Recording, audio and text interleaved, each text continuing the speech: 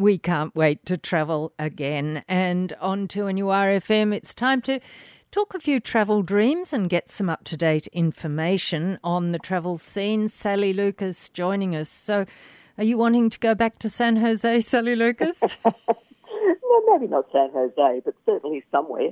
Somewhere, yeah. Anywhere. Anywhere. Yeah, and it's becoming more possible.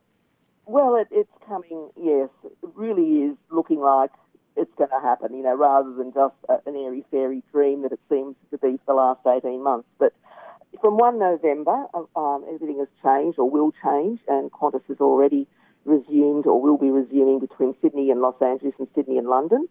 The initial flights are limited to Australian citizens, permanent residents, their immediate families, including parents, in line with Australian government requirements. So always, with all these things happening now, Jane, if you don't want to be checking 6,000 websites, DFAT for one, the airline for another, something else, insurance, please go and talk to your local travel agent. They've been doing it so tough just processing refunds for the last 18 months and hardly anything else. So, and they get all this direct from the horse's mouth, so you're going to get the absolute correct, up-to-date information as to what's happening on a day-by-day basis.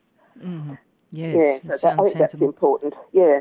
Now, also, the New South Wales government has recently announced quarantine requirements will no longer apply for passengers arriving in New South Wales on international flights, so long as they're fully vaccinated with a TGA-approved or recognised vaccine. Things are changing, but from 1 November, all customers 12 years and older on Qantas international flights will have to be fully vaccinated. And, of course, you're then still going to have that test as well.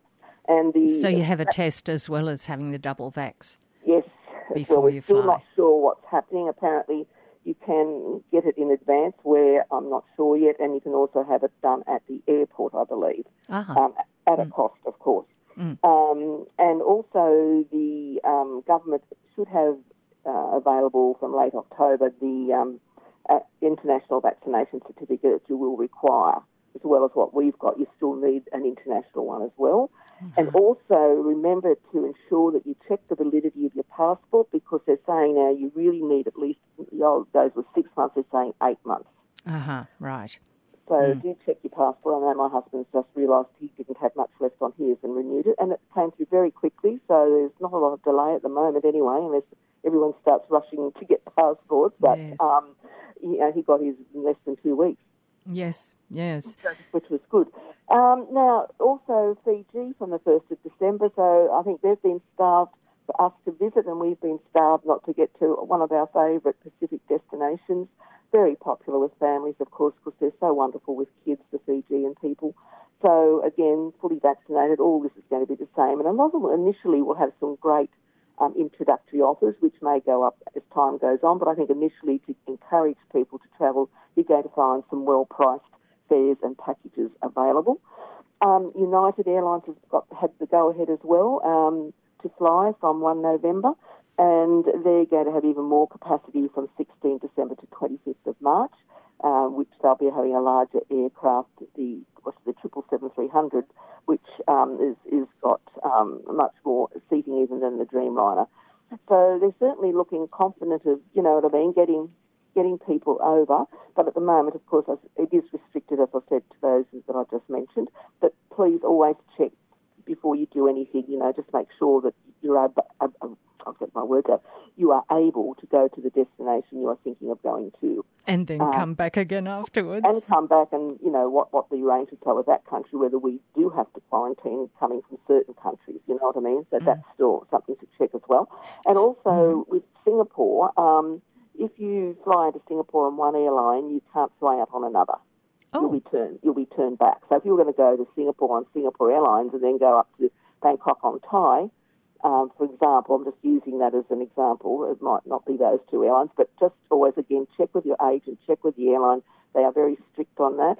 It's only be if you're transiting with the same carrier, not swapping carriers. So that's something to keep in mind as well. Now, at the moment, Australia isn't open to Singapore yet.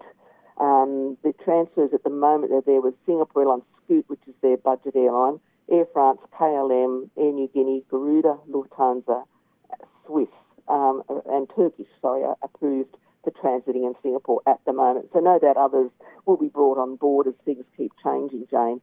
But yes, it's a very changeable marketplace at the moment. Yes. But at least it is going to happen from 1 November.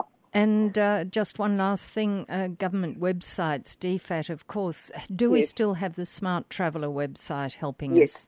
Yeah. Yes, we do. So Smart Traveller, Department of Foreign Affairs and Trade, two websites. The individual airlines, of course, have their own websites, or, as I said, to get all the advice, including insurance, everything wise, I think if you have a travel agent, or even if you haven't in the past, to give them your support and just help the industry get back on its feet. And I suppose travel agents understand a lot of the speak that happens in that's right. Things like, yeah. Exactly. Okay. Sally Lucas, thanks very much. We're able to dream a little bit more this week, so we'll do some more next week as well. And just to let you know, Jane, there's a lot of the cruise companies are getting very excited, as I mentioned last week, about coming out here in as far ahead as 24, from 22, 23, 24, and a lot of them have got fantastic offers at the moment. A lot of them have finished 23rd or 30 November where they're giving you lots of pluses like onboard credits, meal, everything included, a drinks package. There's just so much. Some are giving complimentary shore excursions. So the cruise market is getting very excited about when this will open up to them as well. And Sally Lucas talking travel on 2NURFM.